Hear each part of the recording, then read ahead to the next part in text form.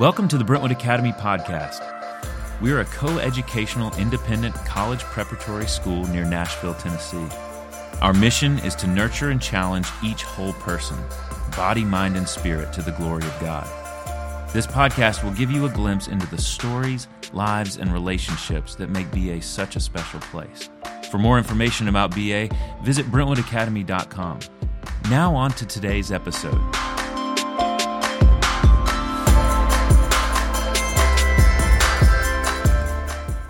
Well, hello out there. I'm Matt Brown.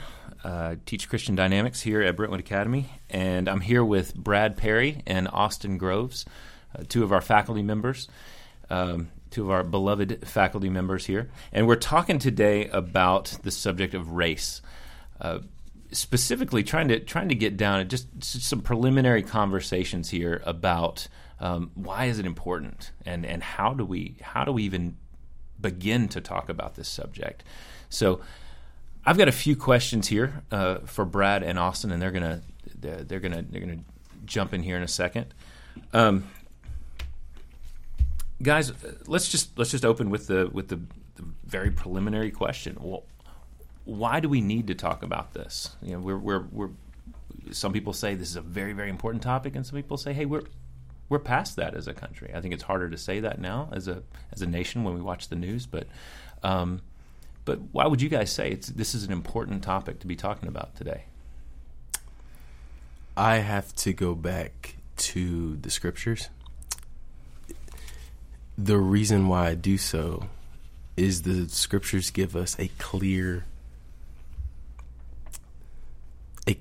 and a really a specific way to look at race, and I don't think that it's talked about enough. I think if we were to talk about it more, it would seem more clear. And what I mean by that is this: a lot of times race is used as the dirty laundry in the room. Like when you hear that word, it's some weird baggage. People are like, "Oh my goodness! Oh, please don't bring that up." And that breaks my heart, because when we look in the Bible and we see how God's sovereignty works, how he's actually over all the nations, he's over all even the cultures. I mean, he's king over all. Mm-hmm. When we really see that and really delve into that, we're looking at Revelation 7:9. Oh my goodness. Our brother John was able to notice what? Every nation, tongue, and tribe. How do you notice those things? Mm-hmm. You have to see, you have to hear. He experienced a taste that God's power is so big that he can draw at least one person from every tribe and tongue. That is beautiful. So if that's how God sees race, that's how I want to see it as a believer. And so if that's how I want to see it as a believer, guess what? That's how I want you to see it. Because that's how the Bible works, right? God's truth, I mean, it is open for all who accept it. And so I think that's the fundamental crux of race, in my view, is it's got to be biblical. And if it's not, we got to get away with it, get away from it. First of all, I don't like doing laundry. I have 6 children, and I'm the main laundry doer at my house, and it's not very fun, and it's never goes away. I mean, some seemingly like this topic, but I think Austin started his answer is a poignant one, and it's a wise one. I mean, John did see every tongue, tribe, and people group. That was the vision God gave to John, of seeing every tongue, tribe, and people group worshiping God together. He didn't just say, hey, there's a lot of people worshiping God up here, but he saw every tongue, tribe, and people group. And so I think that's intentional language that God gives us. So, and then in Jesus' prayer, that as he taught his disciples how to pray, on earth as it is in heaven. It's a really important phrase, I think, in the Lord's Prayer, that if heaven's like that, then we need to be about that here, worshiping God together, every tongue, tribe, and people group, and that's implied within those names, different skin tones and skin colors and cultures. So that's a pretty big calling that we've been given by God to bring about heaven to earth, if you will. So it's important for that reason. It's also important because, we don't have a lot of great models, unfortunately, when we look at the the news, as you mentioned before. The public discourse is seemingly more divided than ever on this topic. And, if you want to call it sides, we see a lot of the extremes on both sides, right? And we just end up yelling at each other. And so, I know we're going to bring it down to what does it mean for a school? I mean, we're educators, and these things need to be taught. This is a topic that I've been talking about really for over 20 years. And so it's something that, in a weird level, maybe unlike the laundry, I enjoy talking about a lot of the time, not all the time, but I enjoy talking about it. But it's also something that I've thought about and talked about and read about for a long time. And whereas a lot of, certainly our students haven't, and they in some cases haven't. All they've gotten is the bad models on television. So we need to teach and educate.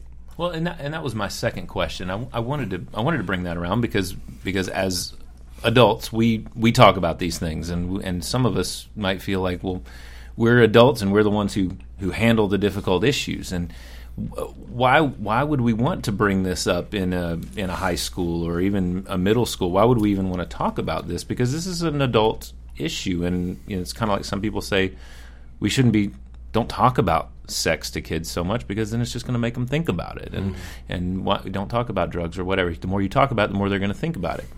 Why can't we let kids be kids? And are kids really struggling with this? Why would we do this?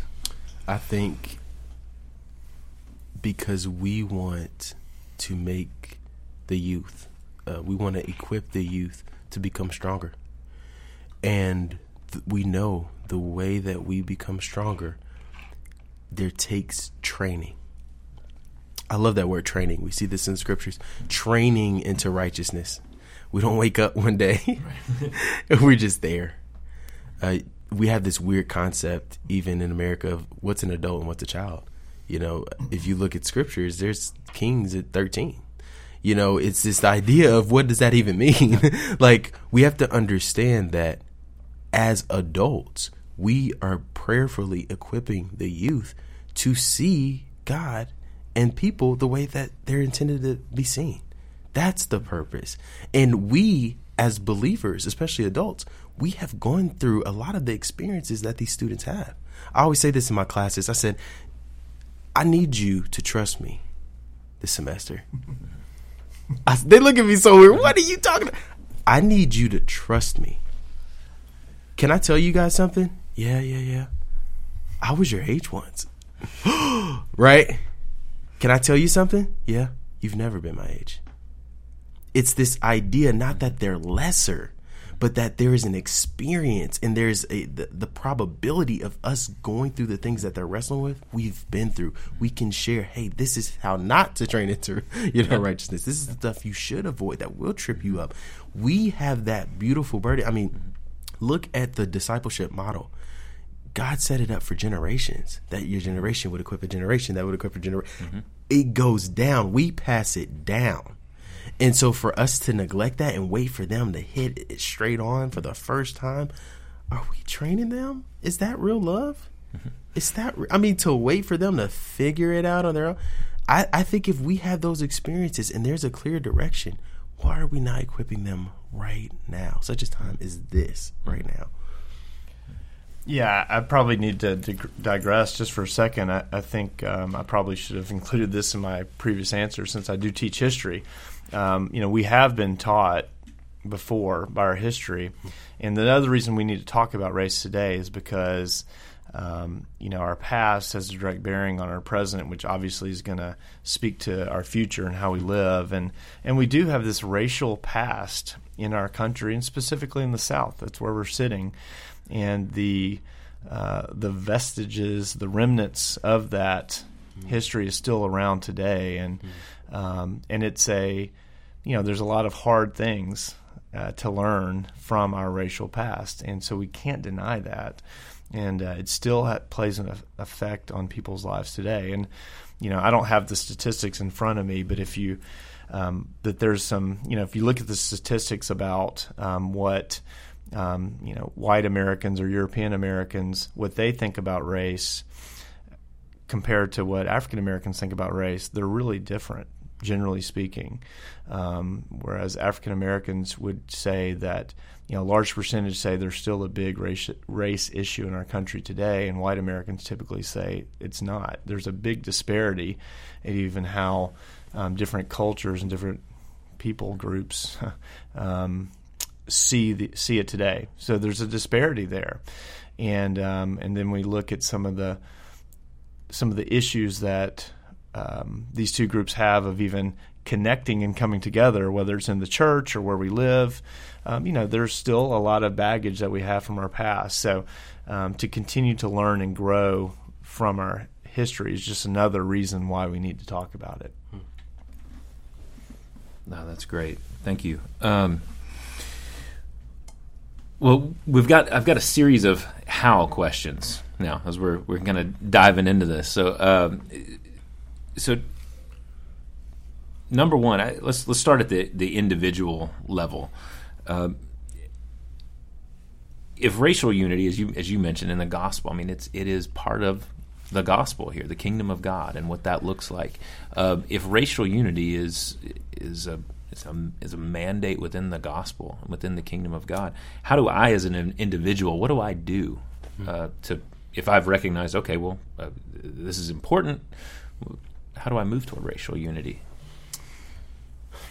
The first thing this is my prayer. This is literally my prayer, that this moment of seeing racism and seeing this head on is not outside of enlightenment of God, right? You do not. I know very many people who want nothing to do with Christ, who are very informed on our history and how it's actually impacting us today.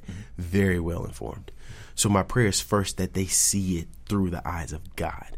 When we can see it through the eyes of God first, we realize that racism is a sin against God. It's not talked about as a sin against God. Have you noticed that in other conversations? It's like, oh, this person, this jerk, this person over here was being rude to another. It's not seen as an offense to God, because we, in our nation, we're being almost desensitized to not look at it head on. We want to look at every other issue head on, but with race, it's almost a broader brush. We don't want to talk about it. It's a sin problem, right? It's a sin issue, but we're not hitting it dead on. And so I pray that first the students hit it dead on. They see it through the eyes of God, the scriptures. Second, deep prayer and discipleship.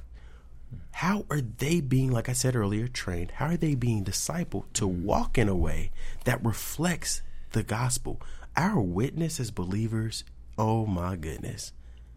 You probably could think about people in your life you've never talked to, but you saw their witness. And you said, wow, that I believe you. It's almost like you believe in God even more because he's shown himself through another person. I know people are sinful, but the way he just handled that situation, the way she just handled that situation, that was godly, right? It's this idea of that discipleship model. I find someone who can disciple you, someone that can walk with you.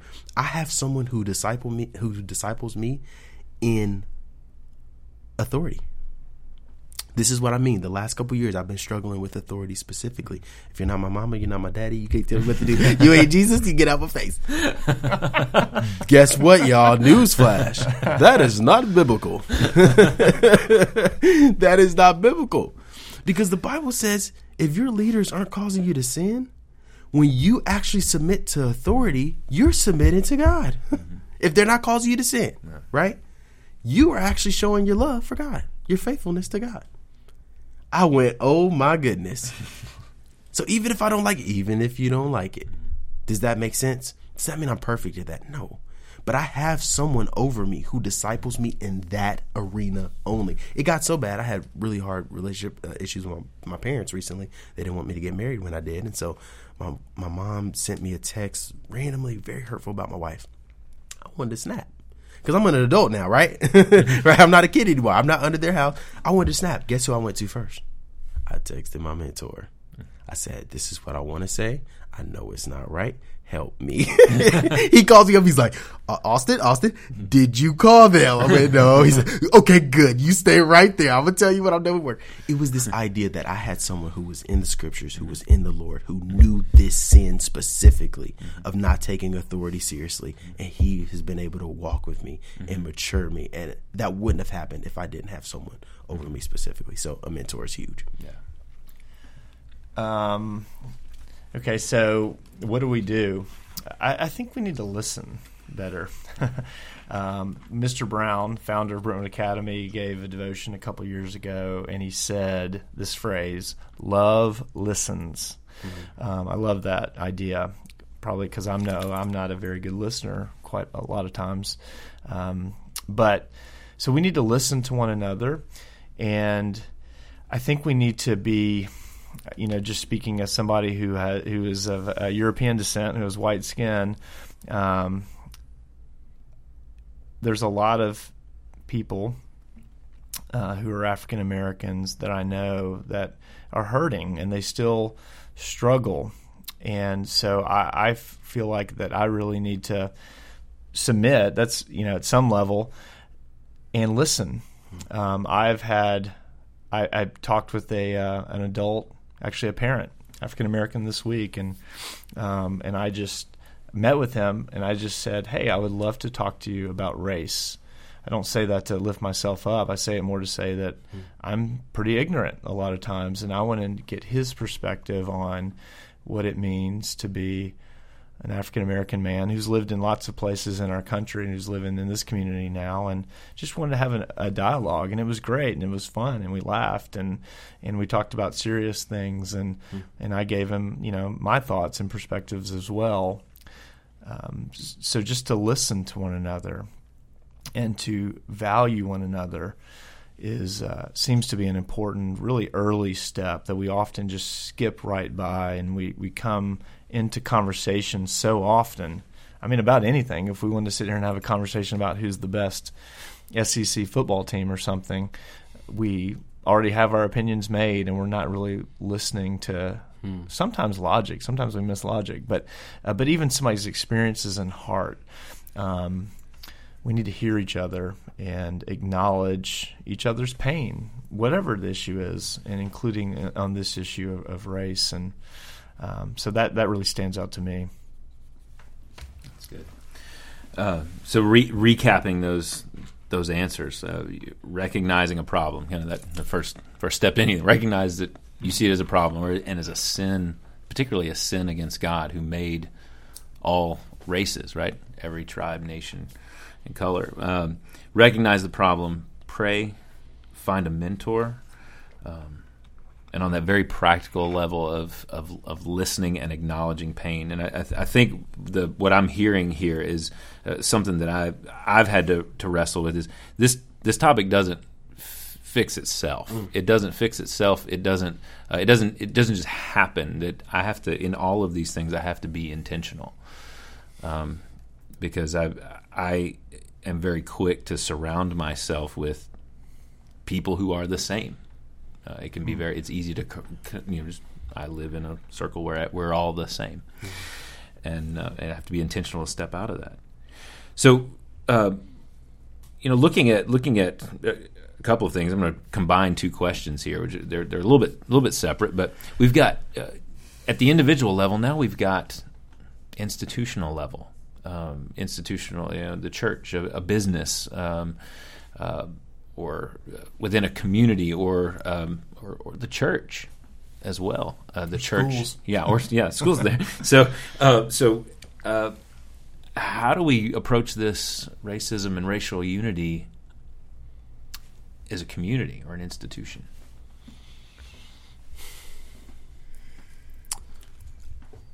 The first thing, and I'm always go back to this, is you have to have that target. You have to have that foundation. What are we standing on?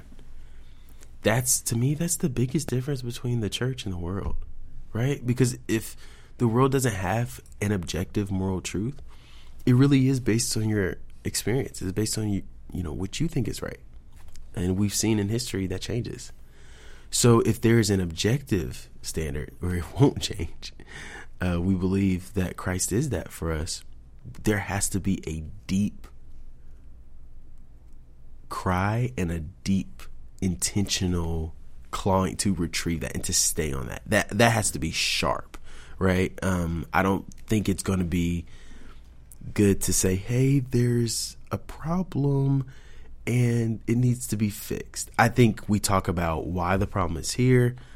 I think we talk about why God wants us to really reject, right, racism in all of its forms, not just overt, but things that come from overt racism. And so I think finding that fundamental ground in Christ is one. I think number two after that, I think we need to be able to have a training as a community. And this is what I mean by that. As an educator, can I tell you something, guys? I need training on this. And you're thinking I'm black. you're the black. I need training. I'm excited for training. I want training. I want to be equipped, right? We're professionals. We want to be equipped. And if this issue is an eternal issue, not just internal in the school or the community or the church, and not just external because of what's going on in the U.S., but if it's eternal, there has to be a unified training that takes place. So us as educators, when we're trained, we can pass that down on students. As students pass that down, or as faculty members at a church, as they receive it and they pass it down to the congregation, I think that discipleship model of passing it down, that has to be there. I think the last, not the last thing, but the thing that really comes to my mind is Romans. Let your love be genuine. Abhor what is evil. I mean, come on. If we're not passionately against it, we're bystanders. We're bystanders. I mean, there's no other way to say it. I always tell people, the people who hate racism in all of its forms, I'm not talking about the kind that is so obvious. I mean, God bless him, Stevie Wonder could see it, right? We're not talking about that. We're talking about even issues that may offend people and hurt people and bring up scar tissue that has been here for hundreds of years. If we're going to be able to speak to those moments, we have to hate it. You cannot love and cherish and desire for diversity and for the things that God calls us to celebrate. You can't do that and then say, racist. I mean, it's just a sin issue. There has to be a passionate disdain against. And if we don't talk about that and define, it's not against a person, it's against that spirit, it's against that action. Does that make sense? If we don't do that, I think it can go drastically wrong. It can turn into, oh, it's okay. I mean, I made mistakes too. You just, you just got to learn. What does that show to the person who was victimized? What does that show to the person that was taken advantage of, the person that was used as a punching bag? I mean, goodness gracious. We can say this action was wrong, this action is evil, but guess what? We love you, and we want to see you restored. We want to show you and educate you how this is not the way of Christ. This is not the way we should be going. I think if you have one over the other, I think it'll get messier than it probably should be. I'm going to answer this two ways. Hopefully they're not contradictory. When I talk to my Bible students, we were taught the old the church and the steeple deal, and I make the point that the church is the people. So this institution that we call the church is made up of people. Schools are made up of people. Even the government's made up of people. And so we would be foolish to think that when you put a lot of people together, whether it's under the heading of X school or X church or whatever, that there's not going to be a lot of brokenness and a lot of sin. And so you get a lot of people in the room. I just tell my students I have 19 kids in one of my classes, plus me is 20. That means we got 20 sinners in here that we're dealing with. So our institutions are broken just like we're broken as individuals. And so I think that's important to remember. Sometimes we can write things off and just saying, oh, it's that. It's not tangible when it's this institution or even a building. So just a few examples. We had a chapel this week about race and African American History Month, and I had the pleasure to talk about a guy named James Lawson because he led the workshops on nonviolent resistance, the sit-ins in Nashville. So he was training the students and saying some really crazy things like, pray for people who are tormenting you and act like Jesus and turn the other cheek. And for his efforts in leading these workshops on peaceful resistance, Vanderbilt Divinity School kicked him out of school. He was kicked out. Now, here's an example of an institution trying to move towards unity, in my opinion. Vanderbilt Divinity School repented of that, has since had James Lawson back dozens of times, and he's been a guest lecturer, etc. That's an institution that's moved in a very positive direction towards racial unity. The Southern Baptist Church. I'm sure there's some Southern Baptists out there. There might be in this room right now. I'm not sure. But like other denominations, but I can speak of the Southern Baptists, they split from the Baptist Church, or what was the Northern Baptist, over the slavery issue. The Southern Baptists said, hey, we think slavery is ordained and okay by God, so to speak. Well, the Southern Baptist Church, I don't know the exact year, I think it was about 20 years ago, repented of that. They repented of something that people who died a long time ago made a decision for. But that's the church and a denomination. And I know the Methodist Church and Presbyterian, there's others who have done the same. Catholic Church has repented of their role in the transatlantic slave trade going back to Spain and Portugal. And so that's an institution trying to move towards racial unity. They're owning up to their sins of the past. And even though every one of those people who made those decisions, passed away a long time ago, the people who are in leadership now said, as an institution, we need to move away from that, and we need to acknowledge it. And I can't speak for all of them, but hopefully making some decisions that are moving towards greater unity as an institution. And that's really powerful. I mean, the U.S. House of Representatives, U.S. Senate did the same thing about regarding slavery. They've, in recent years, and I say recent, in the last couple decades, have repented and apologized, maybe is the more governmental word, for the sin of slavery, for voting for legislation and even the Constitution itself, which said slavery is okay. So those are all, once again, examples of institutions that are moving away from racial bigotry, racial bias towards unity. I mean, those are big steps. And once again, those are made up of people ultimately making those decisions. Yeah.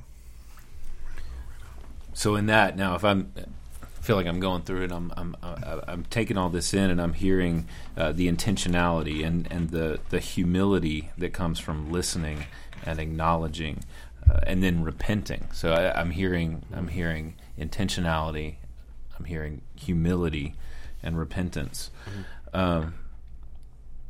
I love that. You can't really go wrong when you're addressing an issue with humility and repentance. I feel like that's good. We can apply this to so many things. Yes. Let me piggyback real quick on something that Austin said. He talked about training, and it's immediately I have a lot of children, 6, and so I immediately thought about training wheels.